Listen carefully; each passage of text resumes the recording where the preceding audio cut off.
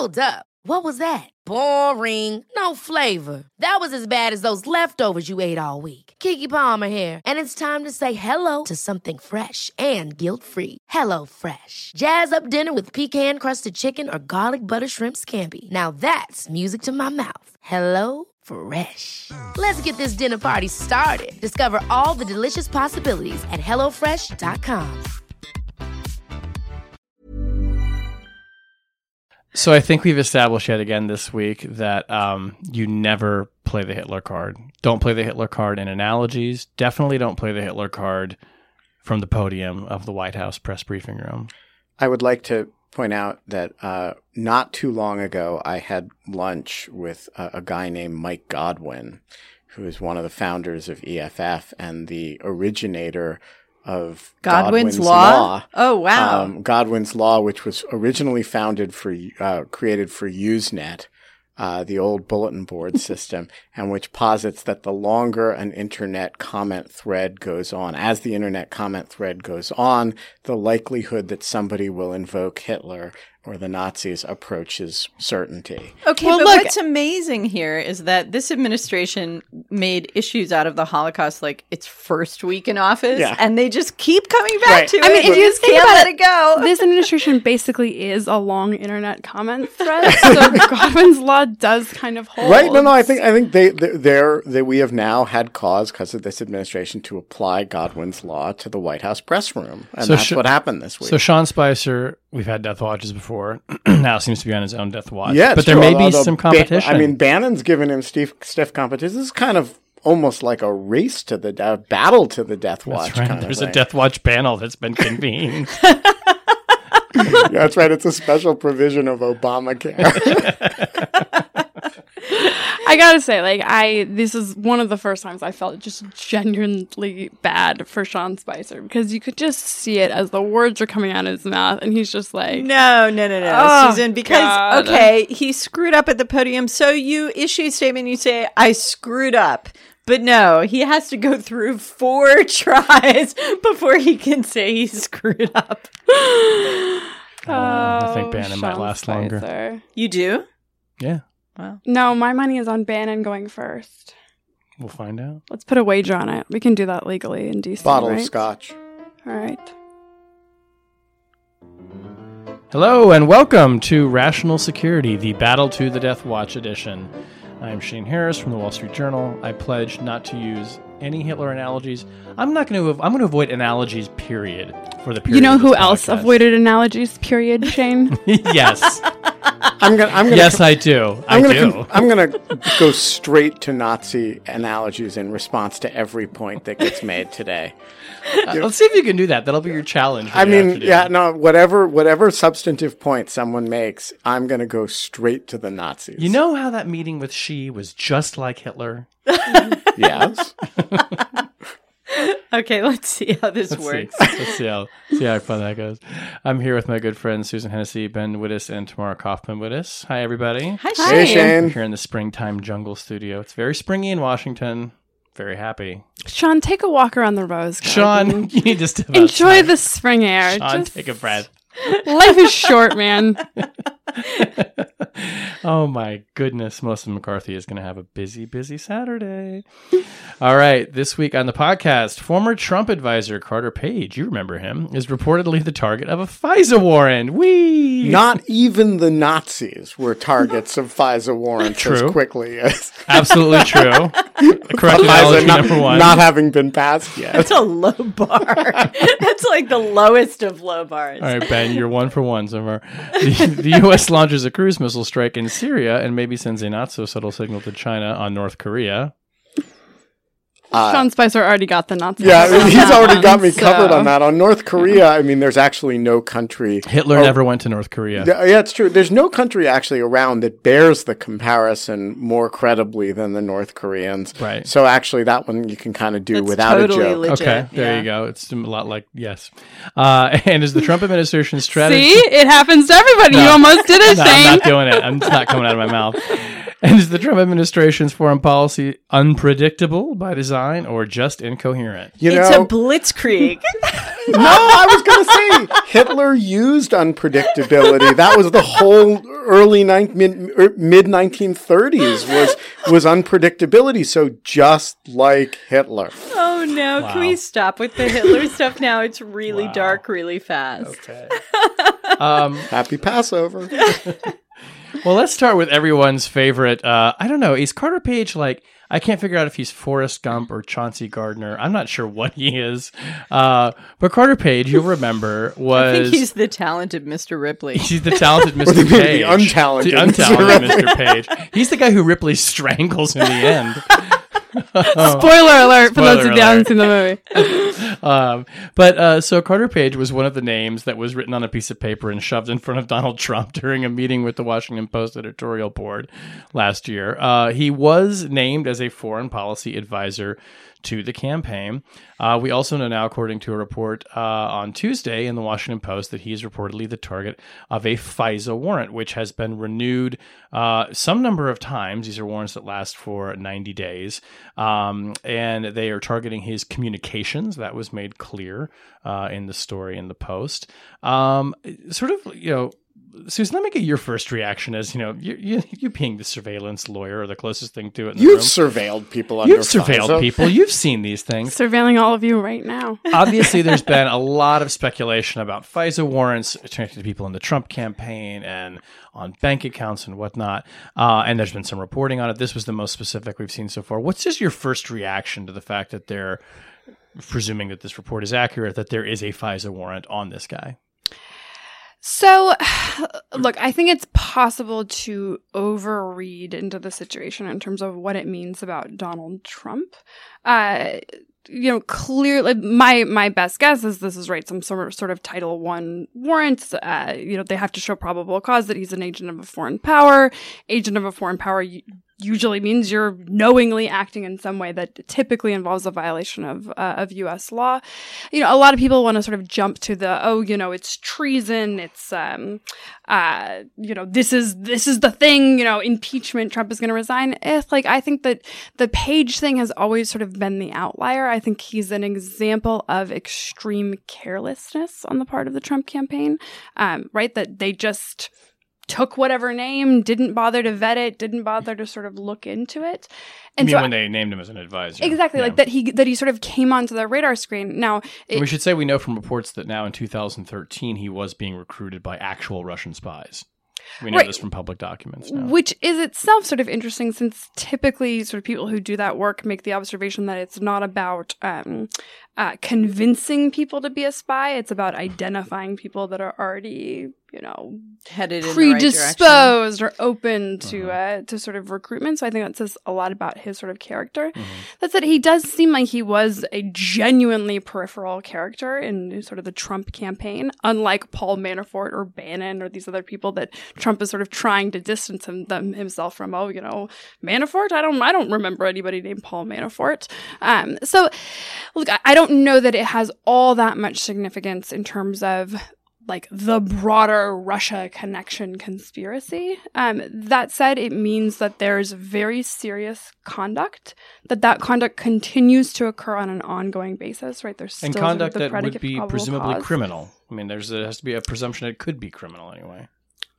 Right. So it's not like an ordinary warrant where you have to show probable cause that a crime was committed, but for a U.S. person located inside the United States, the definition of being the agent of a foreign power all incorporates reference to criminal conduct, right? So it's like one additional step. He's entitled to the presumption of innocence, but look, it means that he's talking to somebody in a manner that the FBI believes indicates he knowingly is a party to this, and that a federal judge agrees. The bizarre thing is the way that this story sort of the Trump camp is seizing on these types of stories, which are actually negative for them, as if it vindicates his wiretapping claim or the unmasking. It's it's just been such a mess. That part of it makes sense to me, Susan, because their wiretapping claim is not about persuading kind of most people or the mainstream media. It is about an alternative narrative that they have feeding to their base. And so they can say, look, this is evidence of our thesis. And people who are predisposed to support them will seize on that and ignore the complicated, nuanced implications that you just laid out about what this might actually mean. So I think that I totally understand why they are seizing on it, even though it looks like it's not good for them from our perspective. But I do think that even if Carter Page was a relatively marginal figure to the Trump campaign, there are two things I would say are potentially significant about this news. One is, that it is just another drip, drip, drip of evidence that there may in fact be something real to the notion of untoward communications or connections between Russia and the Trump campaign. But the other thing is that whatever they uncover from the wiretapping presumably enables the FBI to hone its investigation into what was going on in the Trump campaign. And so, it might allow them to ask questions about what Carter Page was discussing with people who were on the campaign staff, or what information he may have provided to them that influenced their thinking. And so I think that it's significant because it is evidence that the FBI investigation actually is unwrapping or unpeeling the onion of the Trump campaign's connection to Russia. So I actually don't think this is especially bad news for the Trump people. I think it would be different if it were Paul Manafort. I think it would be different if it were, certainly General Flynn or, some of the others who have really close connections. But Carter Page really wasn't a campaign official. He was, as you guys said, a pretty peripheral guy who Trump trotted out at some point when he was accused of having no foreign policy advisors. He said, he produced a list that included Carter Page's name, I think. And Dr. Waleed Faris, yes, of whom we have heard just about nothing. Although he did also include a person who is the executive secretary for the NSC staff now. Right. So it's not like it was a completely right, but the point is he was never part of the sort of inner circle of the Trump campaign. And I think if Trump were being smart now, he would try to draw a circle around it and say, hey, okay, so maybe I'm shocked that we had a bad apple connected with us who appears to be under FBI investigation. But he was never that involved and we got rid of him. And, I think the sign that I would be looking for that this is getting very serious and very close to the Trump people is first of all, an indictment, not merely surveillance, but actually a charge, and against somebody who is closer to somebody who, if he flipped, could actually tell you what happened within the campaign. And I don't believe Carter Page is that person. And the evidence of that is, I can't remember if it was in your story, Shane, or somebody else's story several days ago, that he's been trying to tell his story, and people don't even have time to interview him because he's so relatively trivial. Right. That was in Ali Watkins' scoop in BuzzFeed that he was actually in communications with actual spies back in 2013, and somebody on the current investigation told her there's so many more important people than Carter Page to get to. But I actually think this is very significant. And just to kick off of Tammy's point, I mean, if that is the case, and I believe it is, just from my own reporting, that there are other people who are more significant in the investigation than Carter Page. But if Carter Page has FISA surveillance against him, I think that, I'm not trying to say that absolutely therefore suggests that people above him must have that level of surveillance, but that's a pretty significant thing when you have surveillance against somebody who was, after all, a named advisor to a presidential campaign. Right. And I think this is an important point. The FISC would have been more careful because of that, right? The standard would be even higher because they would have been so sensitive. The government would have been really hesitant to seek this kinds of warrant. And that indicates that there's something like really significant in terms of what they can show a judge. I mean, can we also just note the timing? This warrant was granted in June? Right? It's not. I don't think they said. It said in the was summer. Yeah, okay, but summer. Like relatively early in the story of the campaign, possibly around the time the FBI begins investigating potential collusion. And I find it sort of raises again the question of how the Obama administration handled this issue in the midst of the campaign. Yeah, so I think there are two things that are like incredibly potentially significant or interesting. The first is sort of to Ben's point on, that you have to flip a person. I agree, right? Carter Page is not the center of the conspiracy and he comes in and tells his story. One, I'm not sure that there is some sort of unified conspiracy here, but he certainly isn't at the center of it to the extent one exists. That said, he is linked to people. And I think the way that these kinds of investigations might ultimately play out is, Corey Lewandowski authorized, reportedly gave permission on this trip to Moscow. What was that about? How did those interviews work? So you get the one person who has the tie to somebody in the campaign, and you use that information to kind of slowly burrow your way in. And it really does seem like the FBI is being really meticulous here, like running down every lead, going through every link. And so I do think that there is possibly sort of a domino effect here of like you get the first person, you have Flynn, and then slowly information starts to come together. After we've had our war with North Korea and invaded Syria, then we'll finally find out what happened in the 2016 exactly. campaign. We'll get back around to it. One more point on this. And then our reward will be President Pence. Just one more point on this before we wrap up the segment that there's always intrigued me about Carter Page.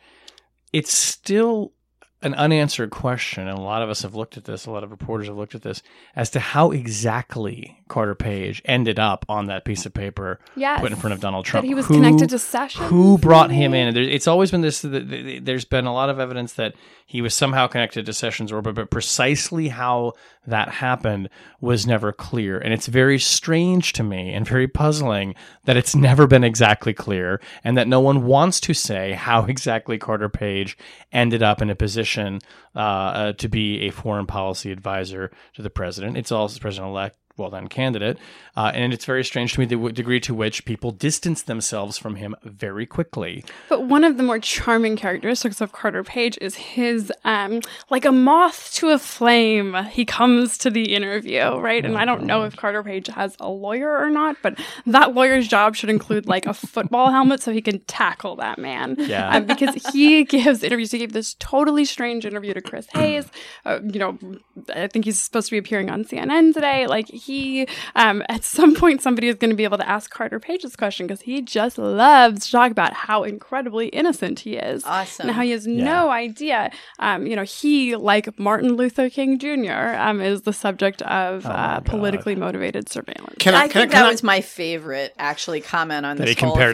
Yes, that he compared himself to COINTELPRO. Can I just say that just as there is Godwin's law, and the corollary that you should not quickly compare other people to Nazis on internet comment threads, there's a reciprocal rule that you if you're tempted to compare yourself to Martin Luther King for any reason, should probably hold off on that one. Just wait 24 hours and see if the feeling passes. Take a deep breath. Yeah. Maybe have a drink. Yeah, seriously. Carter Page, that man's going to flip like a pancake as soon as he gets interviewed. Okay. Next, let's move on to the missile strike. So we actually, when we were recording the live show last week, we were hours away, though we didn't know it for sure. Well, let's do the wrap up. Let's do the wrap up. Who wins, who loses? I was so wrong. I was totally right. I believe the words I used were soon, loud, and ultimately insignificant. I think so. I'm feeling pretty good about my prediction on the live show last Ben week. Definitely. Okay, so I think. And by the way, thanks to everyone who came out for the Triple Entente Beer Summit, because that was like a really fun event, and the room was packed, and we had a lot of great listeners to all three podcasts. It was really fun. And we haven't yet gotten feedback from everyone who was there about how many hookups came out of the evening. But we're thinking about starting a matchmaking service. So let us hear from you. I mean, since we don't have any advertisers. We might as well find our own revenue stream. But let's talk about the missile strikes, because I think ultimately insignificant in the sense that, Rev did basically no damage, although there was various administration officials trying to say we knocked out 20% of the Syrian Air Force, which is not true. That would be a very small Air Force. That would be a very tiny Air Force located in one place. So there were planes taking off, that day or the next day, I believe. The Syrian Air Force then went and attacked the very town that they dropped sarin gas on. I want to get at a couple of just policy issues here in this. Maybe, I kick this maybe over to Tamara first. The whole issue of, the red line being crossed for Trump, and I think we now have a pretty good picture of the president who responded very emotionally to photographs of people asphyxiating to death, of children in particular. He said this crossed many, many lines, not just a red line for him. Red, yellow, green. Purple, it's all like of them. It's like a rainbow flag. It's a rainbow flag of lines that got crossed. And this question has been asked before so many times, but now it seems particularly important. Why is chemical weapons, why are they a red line? I mean, hundreds of thousands of people have been killed by this man, by Bashar al-Assad. Babies have been suffocated by the buildings they were lying in, collapsing around them and their families and their neighbors. So why, just as a starting point, why chemical weapons is the thing that, triggers the response from us when everything else is apparently, I guess it's just... And why chemical weapons this time? This time. Right. I mean, that line has seemed so unbelievably arbitrary and counterproductive to me. Right. And, it's interesting that the administration itself has made a point of noting that the Assad regime conducted chlorine gas attacks in the couple of weeks before this sarin gas attack, and those did not prompt American retaliation. Chlorine gas not being one of the chemical weapons that is covered under the 2013 agreement between Russia and the U.S. To destroy Syria's chemical weapon stocks. So, and in fact, the regime has used chlorine gas regularly in the period since that 2013 agreement. So, so why now is, I think, an excellent question to ask. Why is the norm against the use of chemical weapons so strong? The norm against chemical weapons goes back quite a long way, about a century, and it's partly because they really are a truly horrible way to die. I actually have spoken to someone who was a victim of a chemical attack by Saddam Hussein in the Iran-Iraq War, and who recovered, but who still suffers the effects. And, he describes that feeling of the pain, being unable to breathe, the recovery, the lingering health impact. And, so I think that there is something very visceral and very human about the strength of this norm. But I also think that at the end of the day, it wasn't about the norm so much for the Trump administration as it was about the broader geopolitical context. This is a relatively new administration. There are a lot of questions around its attitude toward America's role in the world, its, desire to use force or not use force, its credibility. The Chinese premier is visiting at the very same time. And so all of that points to, here's a great opportunity to demonstrate decisiveness and credibility, although it's weird to have credibility for a threat that wasn't made, but they just went and did it. So, and so I think that it's less about the norm at the end of the day than it is about the administration trying to establish some bona fides and, in a way, give itself a little more room to work on other issues. But I do want to say just one more thing on this, which is that I think the norm argument is a really appealing one for the media and for the sort of foreign policy community and for American allies and and partners around the world who have been eager to see some indication of normalcy from Trump administration foreign policy, because this is a norm that they all embrace and they all understand and they all want to see upheld. And so even if the effect of this strike is marginal, they're going to embrace it because they want to encourage more. Right. There's even sort of more specific. I mean, I have seen a lot of people sort of responding to this, like, like why does the fact that this seems like is this really a worse death than being bombed, or it's somehow sort of linked to the visceral element, and I agree that underlies a lot of the norms. There is also something that is different about chemical weapons, and that's that they are inherently indiscriminate and considered inherently indiscriminate under like laws of armed conflict, international humanitarian law. Wait, barrel bombs are not inherently indiscriminate?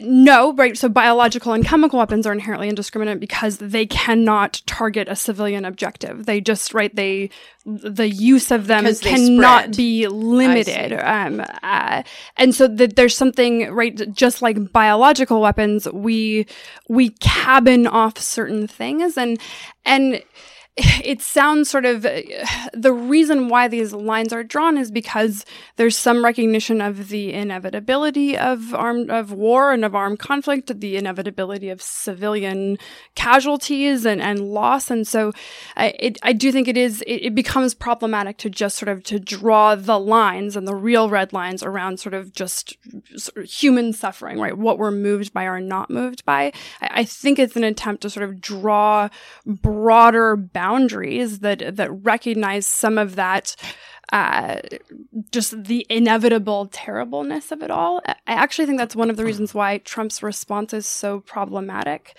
that while obviously lots and lots of people criticize Barack Obama for failing to enforce his own red line, Donald Trump sort of had this, 180-degree about face in the span of like 24 hours based off of seeing some images and apparently Ivanka being heartbroken and sort of interceding.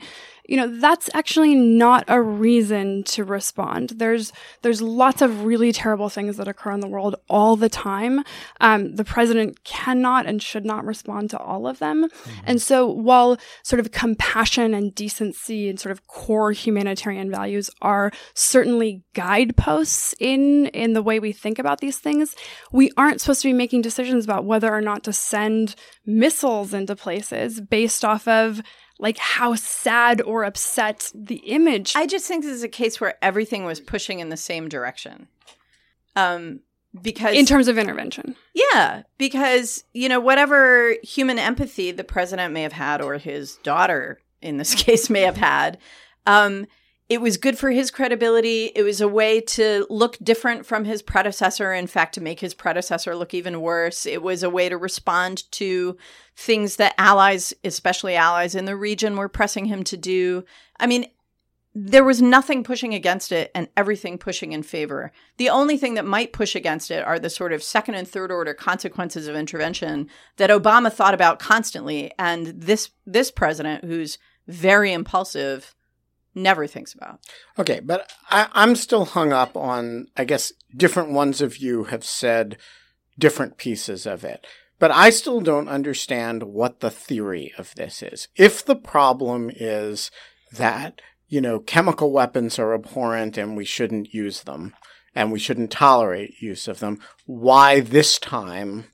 If the issue is, that Bashar Assad is killing civilians, why now? He's been killing civilians in very large numbers for a long time, and this attack is actually smaller than prior attacks.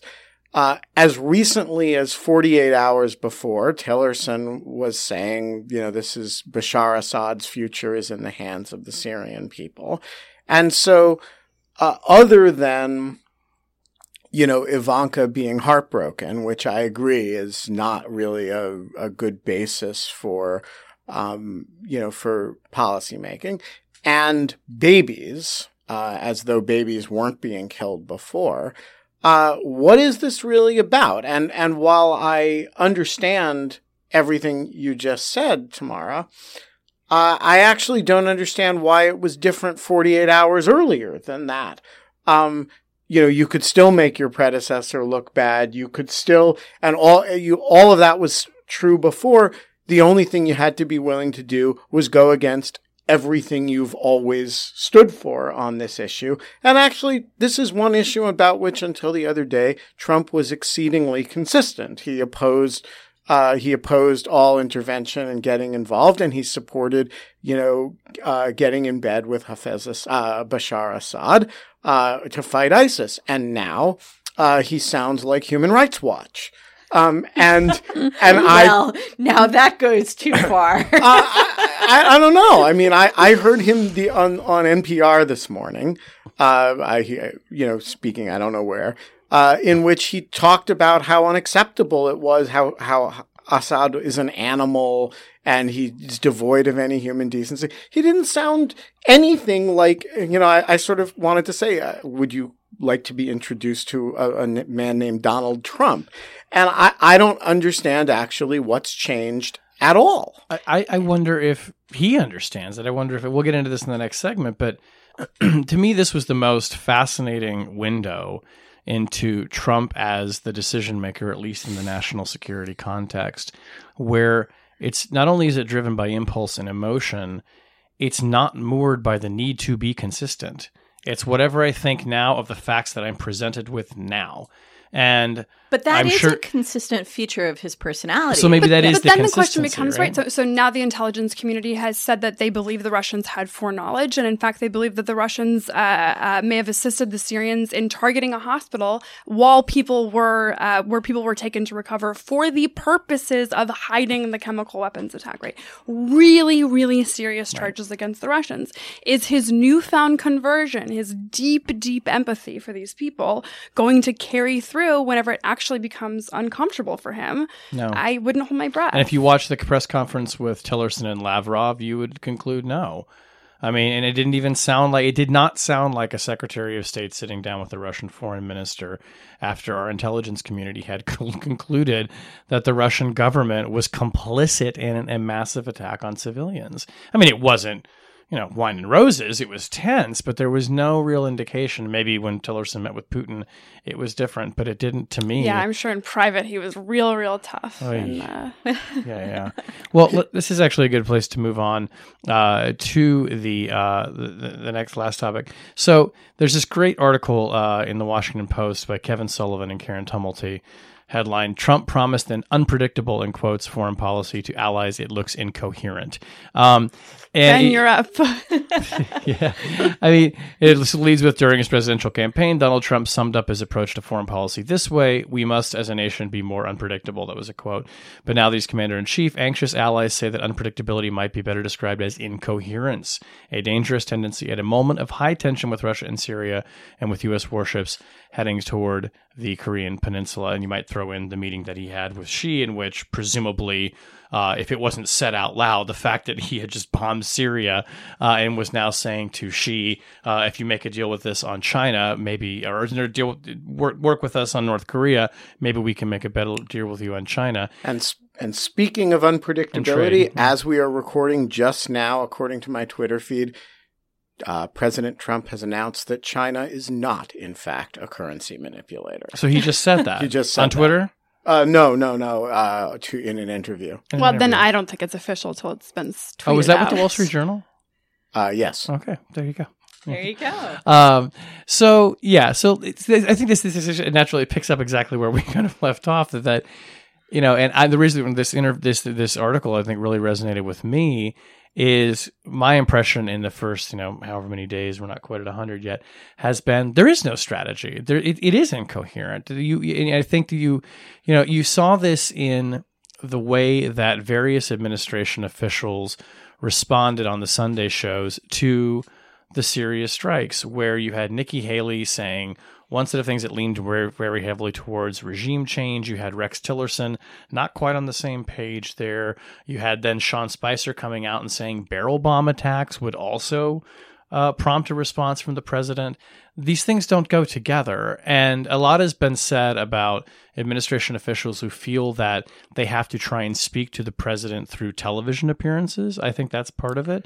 But also, that's the way I speak to the president. Sure. I try to go straight through Joe Scarborough all the time because, Right. My It's worked pretty well for you. Yeah, my efforts to go through the White House, you call them, they don't really return calls. They don't. But if you can just, take Or it from text me. Joe. Take it from me. If you tweet stuff at Joe Scarborough and he puts it on, president gets it right away. I mean, one other point of this. But I think it's not just communicating to the president.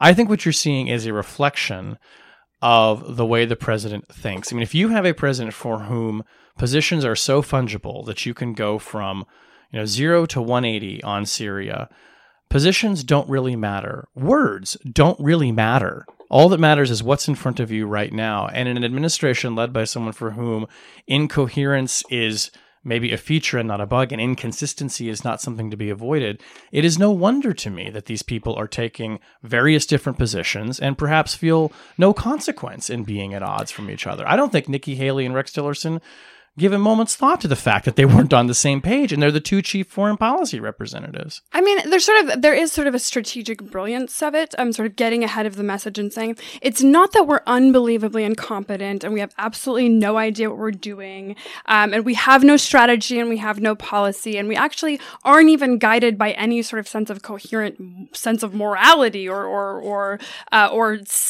American values or sort of anything that sort of would anchor ordinary people, let alone an ordinary presidential administration, to some sort of set of agenda items. It's that we mean it to be this way. We're being unpredictable. We're trying to keep people, on the back foot. And it's not that I have no idea what to do about ISIS. It's a secret, right? That this is all, it just smells to me of it's a convenient way for them to have a talking point to respond to the fact that there isn't a policy, that there's some sort of the organizing principle here is essentially chaos. And then after the fact, they can justify anything as having come from this, brilliant strategy of being unpredictable. So I don't know that it's about constructing a narrative of, sort of mad dog genius. I do think it's more, as Shane was saying, a feature of the man that he's so tactical, he's so transactional, he's so short-term in his thinking that this is the result. And the other thing that we know about the way he ran his business empire is that he liked to have different people with very different perspectives kind of fight it out in front of him. And we are seeing that in these senior officials also speaking in public, kind of fighting it out in front of all of us. So I think all of this is of a piece with the man that we know, and we shouldn't expect it to change, and we shouldn't expect it to be any different. I do think there are two challenges for us and for the national security senior officials who work for the president in these circumstances. The challenge for the officials, for Tillerson and Haley and Mattis and so on, is that, and for their bureaucracies, is that there's a tendency to try and ensnare your principal with, little hints of principles and policies and a line in a speech that then you point to 6 months down the road and say, well, we said this, and therefore in this situation, we have to do the thing that I would prefer. That's not going to work with this guy because this guy doesn't care about consistency. So he's perfectly willing to say one thing one day and contradict it the next. And they're going to have to figure out another way to ensnare him in a web of principles if that's what they want to do. The challenge for the rest of us is that we're all trained to see coherence, to discern strategy. And American partners and adversaries around the world are trying to do the same thing. They're trying to understand what's the underlying logic here, what connects the dots.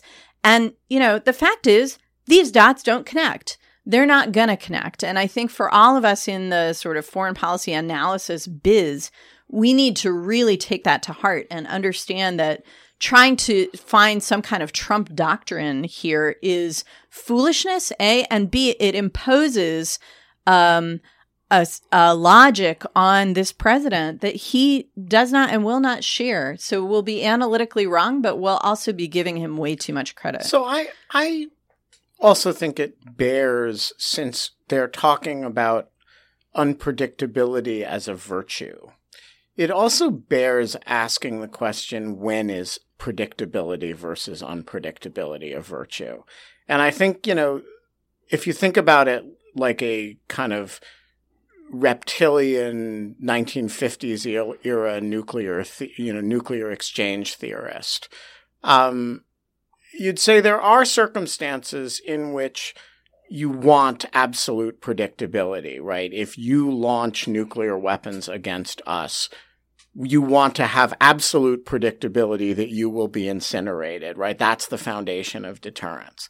On the other hand, if you're dealing with an actor who you may not be prepared to act against, having a measure of uncertainty in which they have to worry that you actually will act against, can allow you to get away with things that you wouldn't get away with otherwise. And so I think, when he says, we've been too predictable, and proposes unpredictability as a solution to that. The question is, when are you proposing to be unpredictable, and when are you proposing to be predictable? And he never addresses that question. And if you're proposing to be unpredictable about, say, whether our allies can count on us, that is really not a good thing, right? And I think one of the things that he's shown over the last couple of months is that he's actually proposing to be unpredictable essentially all the time, including in areas, by the way, where we've assumed he was going to be predictable. Like I assumed he would be predictably anti-interventionist in Syria. And he turns out this week to sound like, as I say, like Human Rights Watch. That is not good unpredictability. But he's also confusing different types of advantageous unpredictability, right? You want to be somewhat ambiguous about the precise threshold because you don't want people to know exactly where the line is so they can tiptoe right up to the line. That's a completely different thing than nobody having any idea what you're talking about and where you stand on anything. I mean, they're not even other than conceptually the notion of unpredictability sort of being in the same sentence, it's not like they have nothing to do with each other, but he conflates these ideas.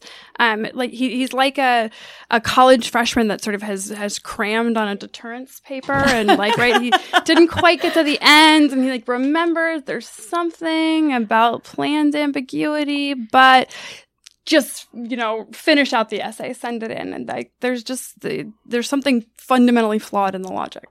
It seems to me we can go back to, the example that pops to my mind of ambiguity and lack of clarity and advisors, vying for the attention of the president is I go back to 1983 in the Reagan White House and the response to the Beirut bombing, which has been famously studied where people went into a meeting with Reagan and believed that he had said, I want an airstrike to retaliate against the terrorist groups in Lebanon that did this. And then Caspar Weinberger starts going behind people's backs. And then it's not clear if everybody thought the president really said what he said. It seems to me that in a situation like this, there's the potential as well for the president's own advisors and the people around him to not be entirely clear on what he means and what he wants. And incentives for them to do so, right? If you know that there's always ambiguity, you hear whatever you want to hear, and then you go start implementing it. We're less than 100 days in, and already, we've done military strikes, we've had high-level foreign policy engagements, big stakes things have happening. These are lots of different toeholds on the rock wall for people to start grabbing onto and manipulating policy. What a ride it's been. But as I said, I don't know that their efforts are going to be that successful when the president himself is willing to turn on a dime whenever he feels it's advantageous. I do want to point out, in addition to that great Washington Post article you referenced, Shane, a fantastic piece by Kathleen Hicks on War on the Rocks called Self-Help for the Grieving Foreign Policy Practitioner. Kath Hicks describes not only the problems generated by the volatility of Trump administration foreign policy, but also what others can do to mitigate the effects of that volatility. And she talks in particular about the role of Congress in trying to sort of establish some principles and lines and reassure allies in the ways that you were describing, Ben, and also the role of foreign policy analysts in speaking to the public and speaking to the world about, you know, the way foreign policy works, the way global affairs work, and what's important for the United States to do. All of this, I think, trying to create an environment that is influenced not just by what senior officials may say on Sunday talk shows in an effort to reach the president, but also maybe to create other things in his environment that will reach him. So go, Ben. Get on Joe Scarborough. All right, quick last poll, since we did a poll on Syria for the audience. Who thinks that we're actually going to take further military action in Syria unprompted by a chemical weapons attack? I think that we probably will. I think that he has put his toe on the slippery slope, and I don't see any way around it, considering sort of his instincts and sort of lack of coherence on the issues. I think that's where it ends. I think we will periodically have strikes, and the aggregate, the theory of them in aggregate will not be clear, but we'll periodically blow things up. And so we went from soon, loud, and ultimately insignificant to occasional, loud, and ultimately insignificant. My prediction at the Triple Entente Beer Summit was so horrifically off that I'm not going to venture one this time. I yield. I'm going to predict that we will. And I like Ben's thought on this too, sort of these periodic strikes like we did in Iraq before the invasion, maybe. And I also think that this increases the likelihood of military action in North Korea.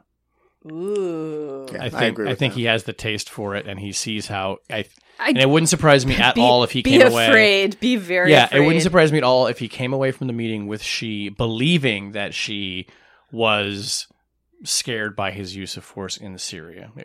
I'm not sure it's true, but I could see him calculating it. I mean, I just, not to hedge my bet, but I have one sort of, I can see it going one other way, which is that if it is convenient, and because I don't really believe in the underlying deep empathy or morality of the decision, or that was the motivation, I can see somebody getting Trump's ear to convince him that a decisive military victory for Assad is the humanitarian solution. I mean, you hear those kinds of ideas being brought forward, and I can see Trump sort of grasping sort of a utilitarian version here that allows him to avoid those kinds of engagements while still preserving Ivanka's tender heart.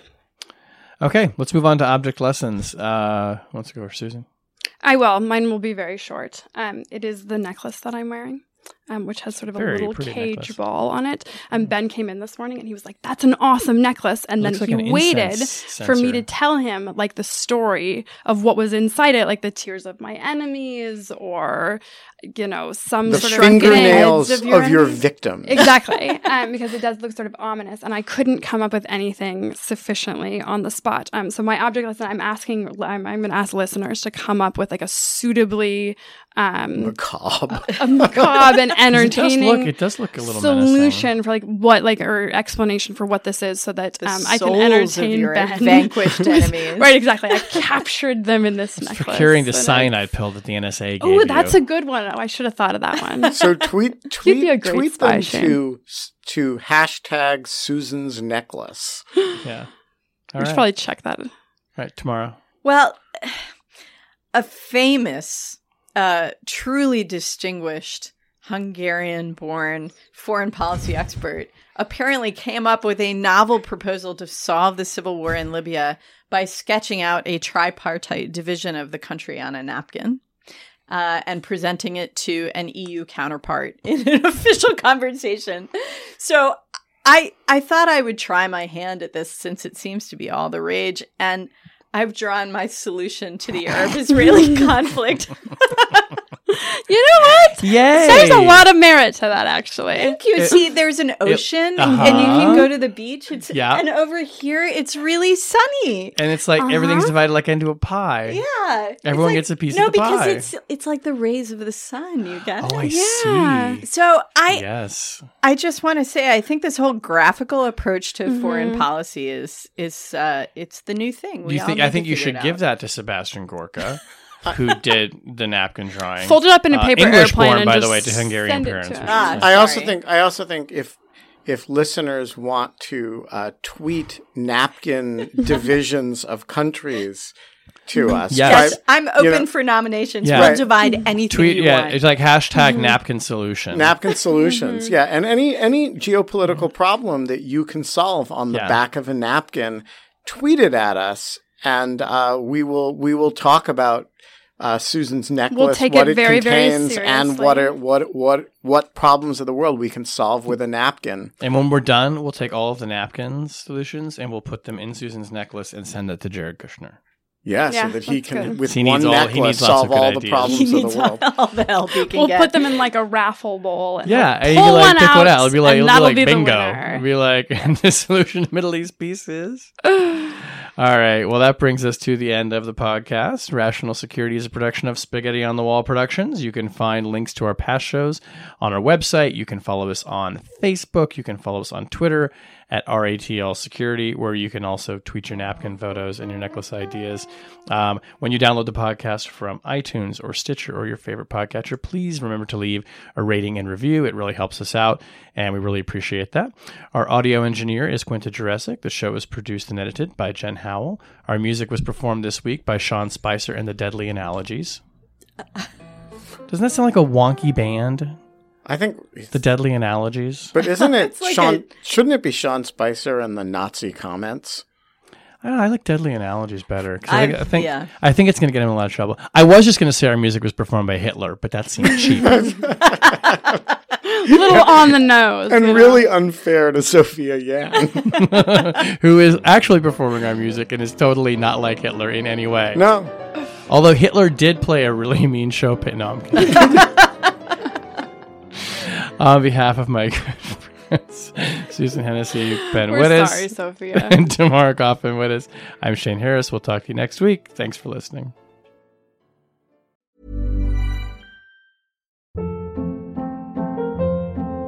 Hold up. What was that? Boring. No flavor. That was as bad as those leftovers you ate all week. Keke Palmer here, and it's time to say hello to something fresh and guilt-free. HelloFresh. Jazz up dinner with pecan-crusted chicken or garlic butter shrimp scampi. Now that's music to my mouth. HelloFresh. Let's get this dinner party started. Discover all the delicious possibilities at HelloFresh.com.